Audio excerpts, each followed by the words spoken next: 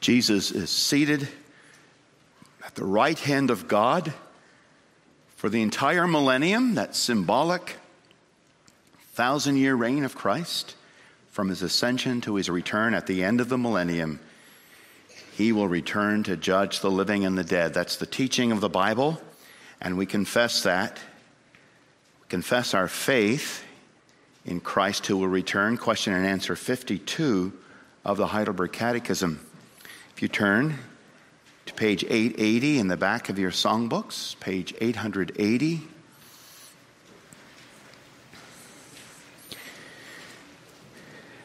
As he sits at the right hand of God, he's head of his church, and from Zion he's extending his scepter to the ends of the earth. He's ruler of all things. And then one day he will return. How does 52, question and answer 52, how does Christ's return to judge the living and the dead comfort you? In all distress and persecution, with uplifted head, I confidently await the very judge who has already offered himself to the judgment of God in my place and removed the whole curse from me. Christ will cast all his enemies and mine into everlasting condemnation, but he will take me and all his chosen ones to himself into the joy and glory of heaven. Let's turn in our Bibles to 2 Thessalonians 1. Turn in our Bibles to 2 Thessalonians 1 on page 1175. Page 1175, 2 Thessalonians 1, we'll read 5 through 12.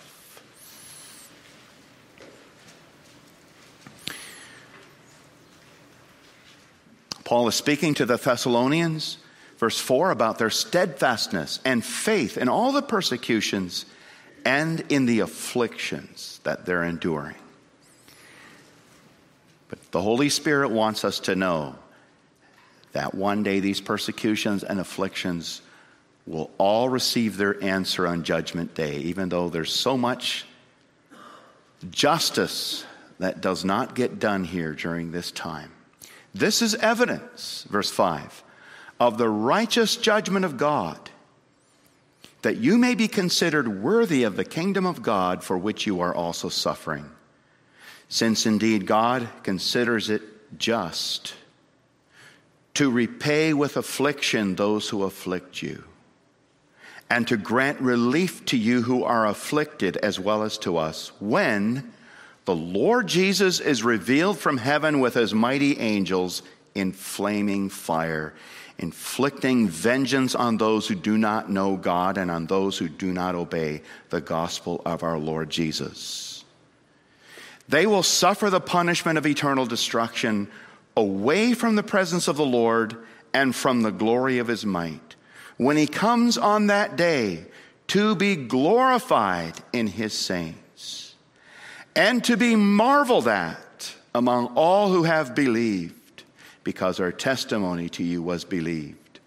To this end we always pray for you, that our God may make you worthy of his calling and may fulfill every resolve for good and every work of faith by his power, so that the name of our Lord Jesus may be glorified in you, and you in him, according to the grace of our God and the Lord Jesus Christ. This is God's word. May he bless us by it and strengthen our faith in him.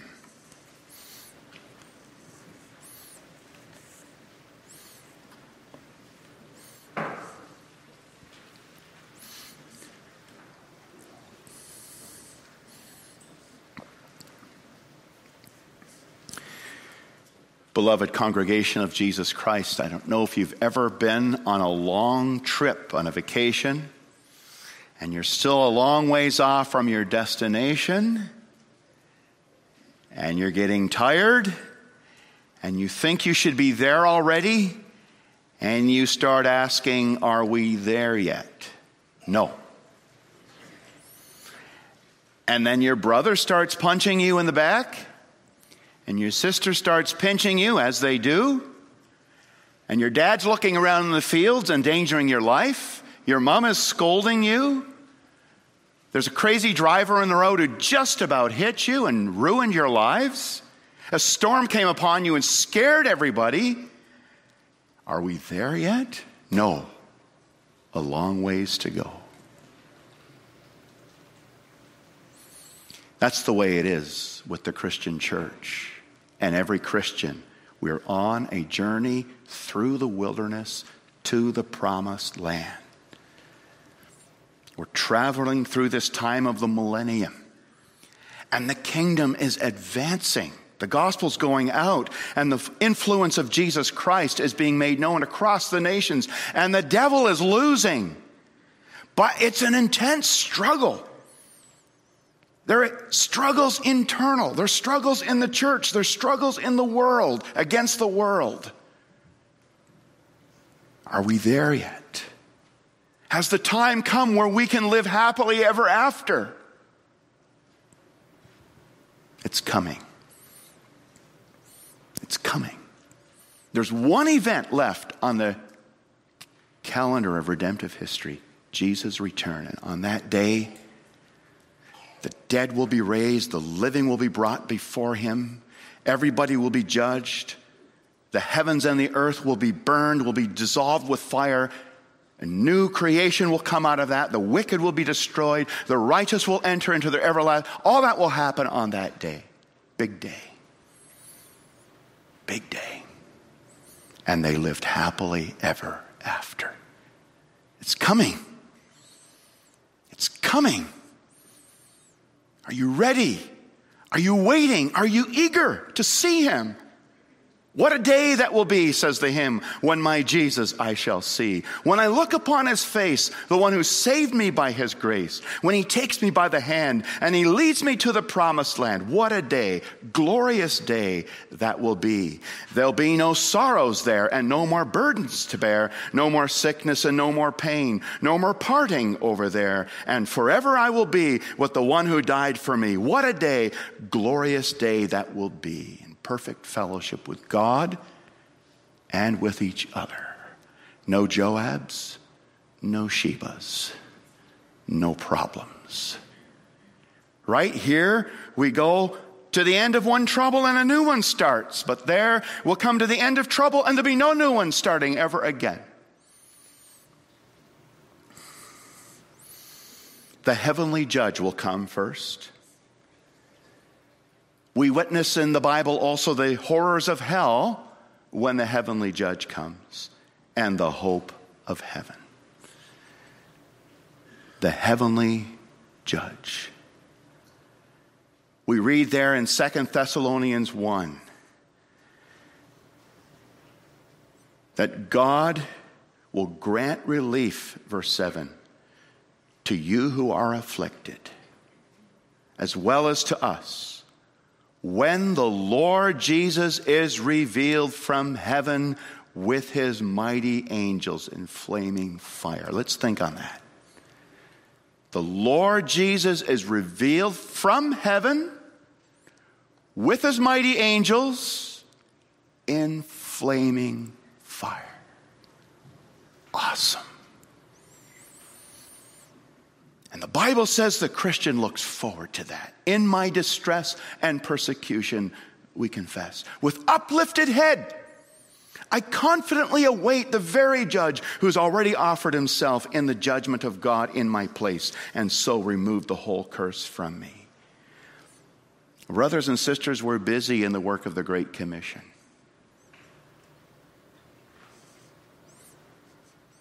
We are busy in prayer, in preaching, in witnessing, and serving in every area of life. Whatever your task, whatever your trade, whatever your schooling. And in all the work of the Great Commission during the millennium, our hearts and minds, says the Bible, are to be set on heaven.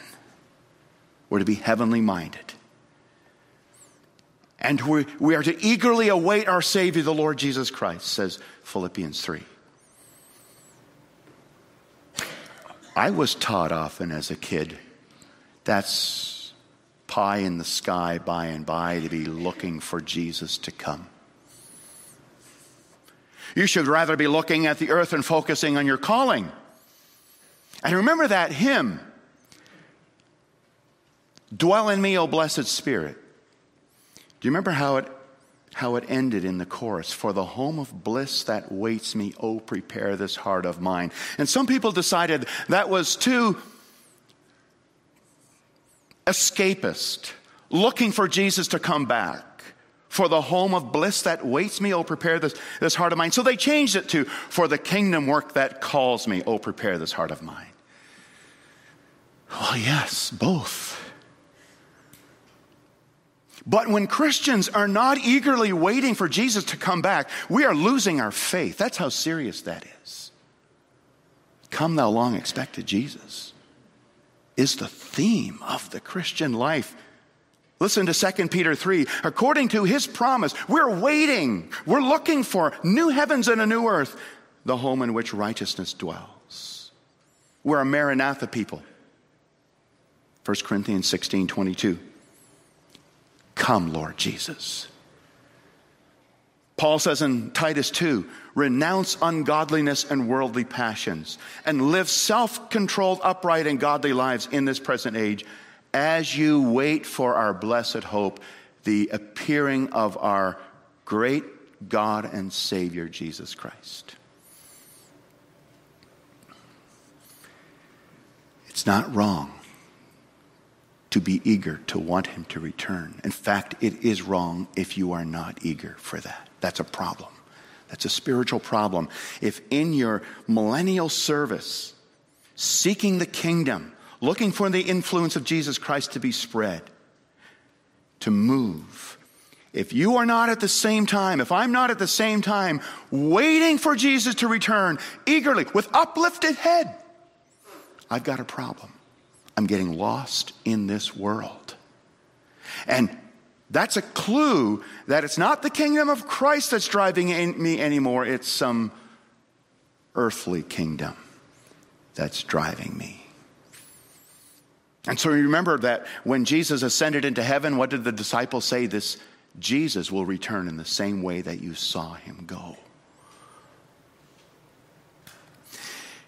And he will come on the day already set by the Father. It's set. It's fixed, the Bible says. And then God the Father will send his Son.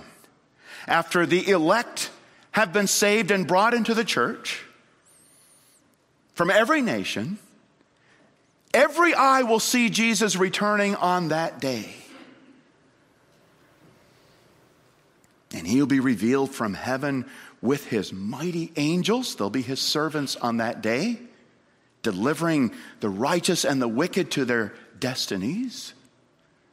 And he'll come in flaming fire. The Bible says in glory. What's that fire for?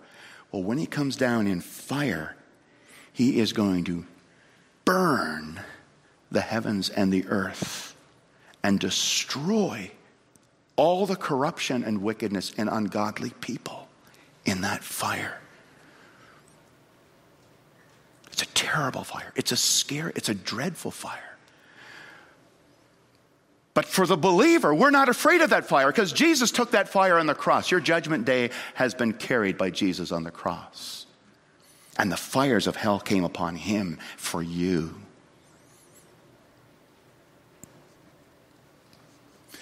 And for us, that fire is Jesus' way of creating the new heavens and the new earth, because with that fire, he's going to burn away all the corruptions and impurities. But also, with the coming down of the new heavens and the new earth in that day, or the heavenly Jerusalem, everything will be renewed. And the Garden of Eden will be restored globally. Shalom. What a day that will be.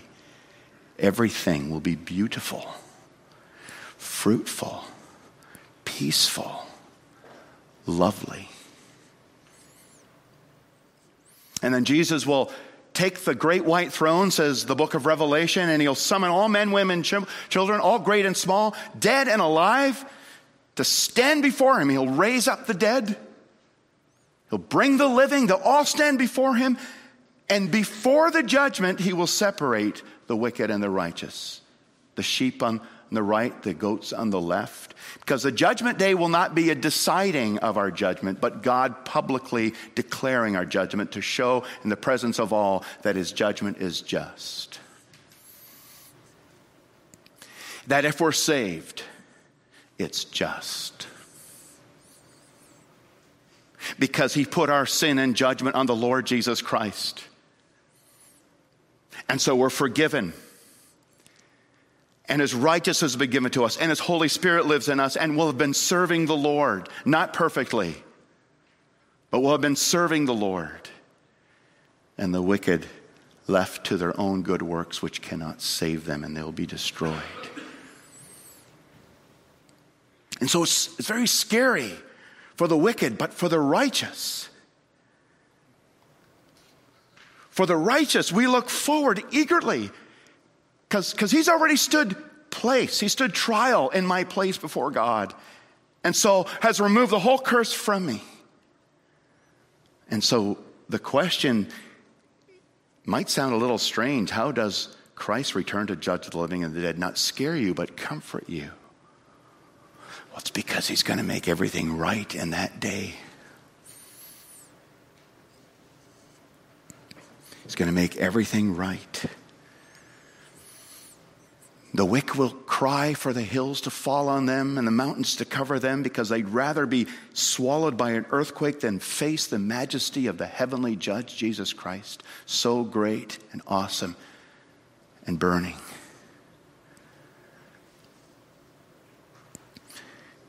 But the righteous, those who belong to Jesus Christ, have been saved by him, justified by him, changed, their lives changed by him. What a day. Do you look for him and do you long for him? Here's how to be ready. Repent of your sin. Ask the Lord Jesus to save you from your wickedness, to forgive you.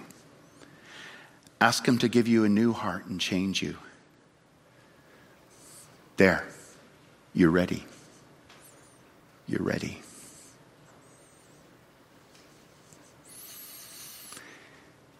The horror of hell, secondly.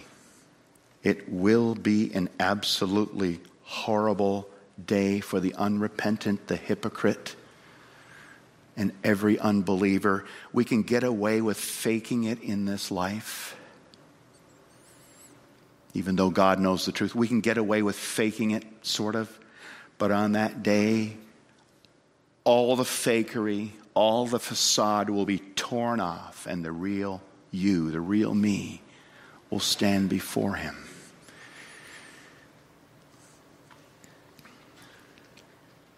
And the unrepentant, the hypocrite, and the unbeliever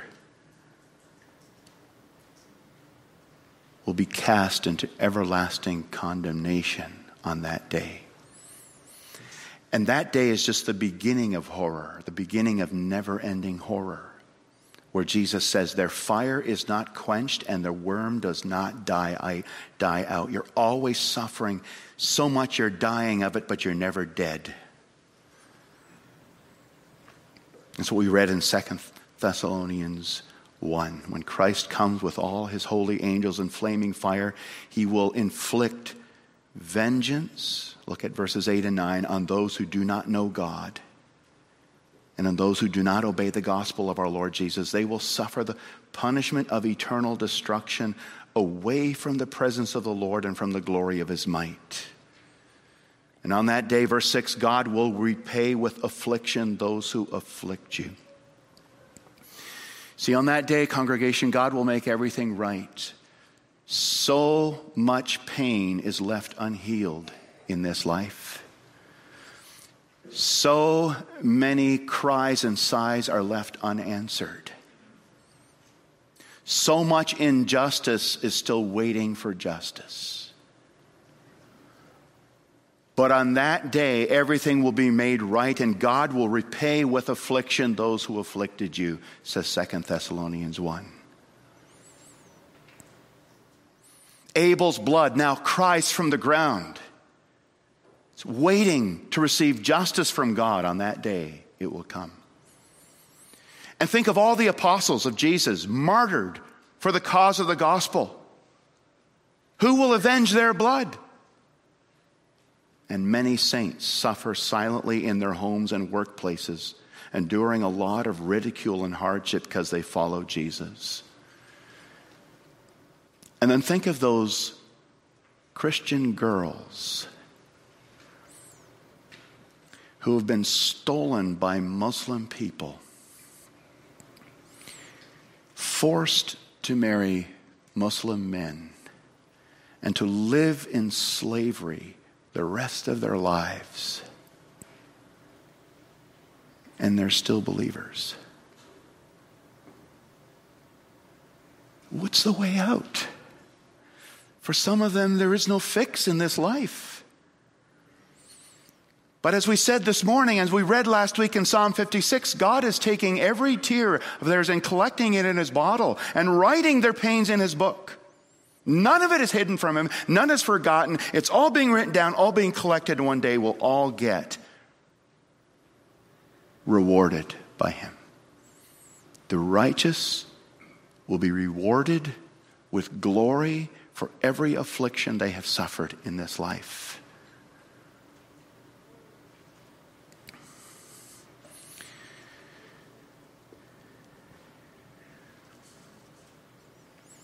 On that day, the wicked will receive justice from the hand of God for their lies, oppression, self-love, and hatred of God. They will receive justice as well for not obeying the gospel. But the righteous will have every tear wiped away from their eyes, and all sorrow and sadness will flee away. But God will cast all his enemies and ours into the painful punishment of eternal destruction, which is an eternity of hellfire, again, where you're always dying but never dead, a place of weeping and gnashing of teeth. And Matthew Henry writes, in hell, there will be two things. Number one, great grief, floods of tears shed to no purpose, anguish of spirit, preying eternally upon the vitals because of the wrath of God, which is the torment of the damned. Great grief. Two, great indignation. Damned sinners will gnash their teeth for spite and vexation, full of the fury of the Lord, seeing with envy the happiness of others and reflecting with horror upon the former possibility of their own being happy, which is now past. The happiness ship has sailed, and I didn't take it. The ship of Jesus, and I didn't take it. It's past, and there's no more opportunity.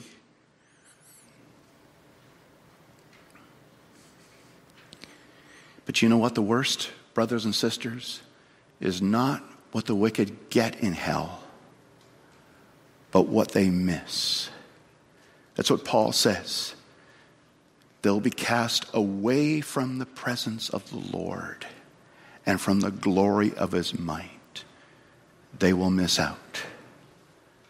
They will miss out on adoring the ravishing beauty and the deep love of God, fellowship with him, Father, Son, and Holy Spirit. That peace and shalom of the new creation, the joy and happiness of being with him, the blessing of his paradise, the thrill of blessed communion with his people, where we'll be all one happy family and there'll be no snake there.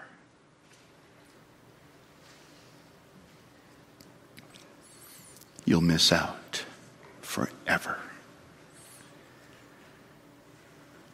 It's a horrible thing even to contemplate anybody entering the horrors of hell.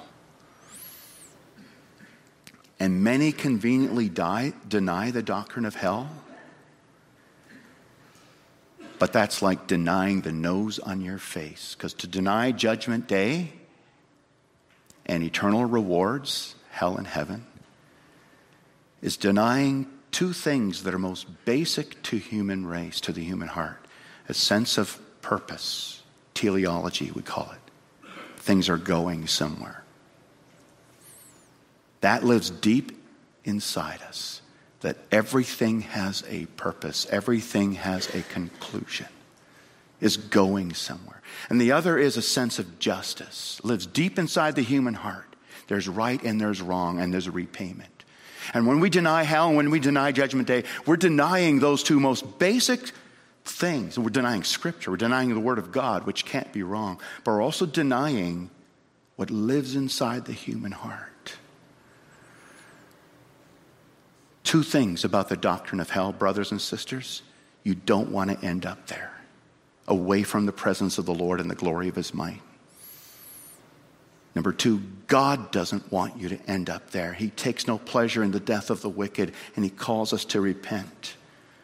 And if you're bound in the chains of sin, and your mind and your flesh are held captive by Satan to do his will, and you can't let go of sin, plead for His mercy today. He may return on the clouds of heaven tonight. And once you see Him, the Bible says, there'll be no chance to repent. That ship will have sailed for you too. So now is a day of salvation. Ask Him to save you from your sin and change you from a child of Satan to a child of God. For somebody who loves sin and is addicted to it, to someone who loves Christ and is addicted to Him. And you fight with sin. You hate it. Oh, we still struggle with it. And we still sin. But when we ask God to take us, lost and filthy and wicked, and take us and make us His own, He will do so. And I think of the father in the parable of the prodigal son. And that son, that child is so lost. And he's given the finger to his dad. And he has despised him and turned his back on him and said, "You're worth nothing to me. I have a better life away from you." Like, to think of the despicable life that he's lived. And then he comes home and has a speech already. "I want to be your servant. Just make me a servant." But he doesn't even get that far because the father is waiting. And he sees his son a long way out and he starts running, which was bad manners for any dad in that day. He starts running. He's so eager to meet him and grab him and hug him and embrace him and say, "Nothing doing, my servant. You're my son." That's how he'll take you. And then you can rest secure that your judgment, that you deserve, and that I deserve, has been put on the Lord Jesus Christ. And though we will be there at Judgment Day and face judgment, our judgment will have been taken from us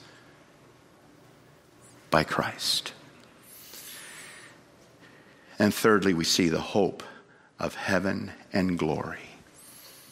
But He will take me and all His chosen ones into the joy and glory of heaven.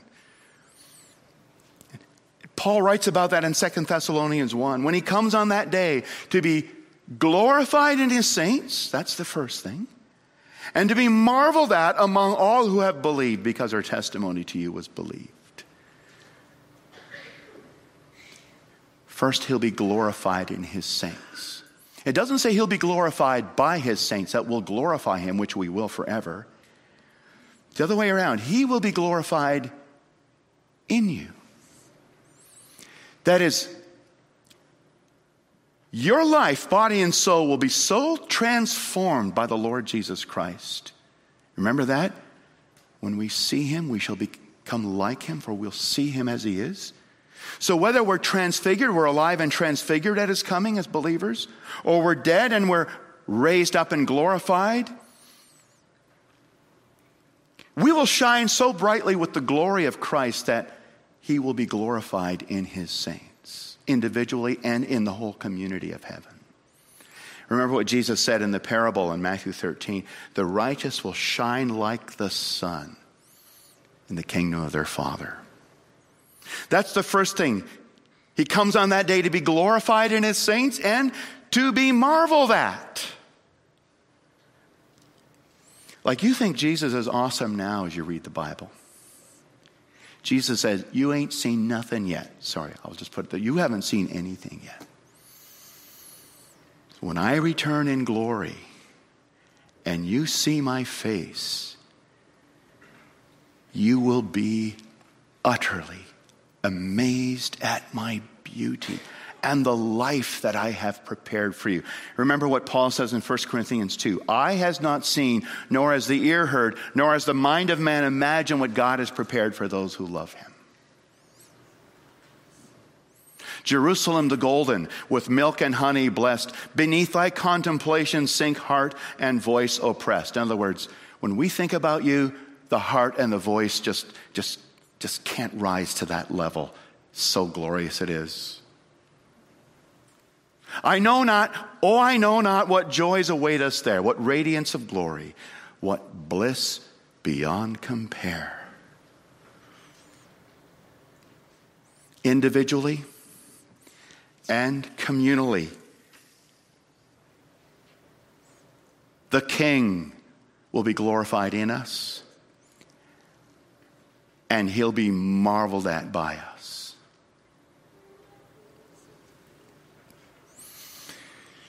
And we'll no longer have to turn from 2 Samuel 19 to 20. Trouble again? And we'll no longer have to say, what, another test? Another sickness? More trouble in the family? Another death of a loved one? That will all be over. And they will live happily ever after. Lift up your head, says Jesus. Your redemption is drawing near. And I heard a loud voice from the throne, Revelation 21, saying, behold, the dwelling place of God is with man. He will dwell with them, and they will be his people, and God himself will be with them as their God. He will wipe away every tear from their eyes, and death shall be no more. Neither shall there be mourning, nor crying, nor pain anymore, for the former things have passed away. There is the throne of David, and there from care released, the shout of them that triumph, the song of them that feast, and they who with their leader have conquered in the fight, forever and forever are clad in robes of white. Jesus in mercy, bring us to that dear land of rest, where you with God the Father and Spirit are ever blessed. Amen. Father, we look forward to this day. The sight of you will be unimaginably beautiful, and what we already get to see of you here, in the creation around us, and above all in the gospel, is stunning. Is stunning. But we haven't seen anything yet. We long to see you on that day. Come, Lord Jesus, come quickly and make us ready. Lord, may not one of us end up in the horrors of hell. That is inexpressibly sad to think about. But may we all enter the joy and glory of heaven. What a day that will be when my Jesus I will see. Amen.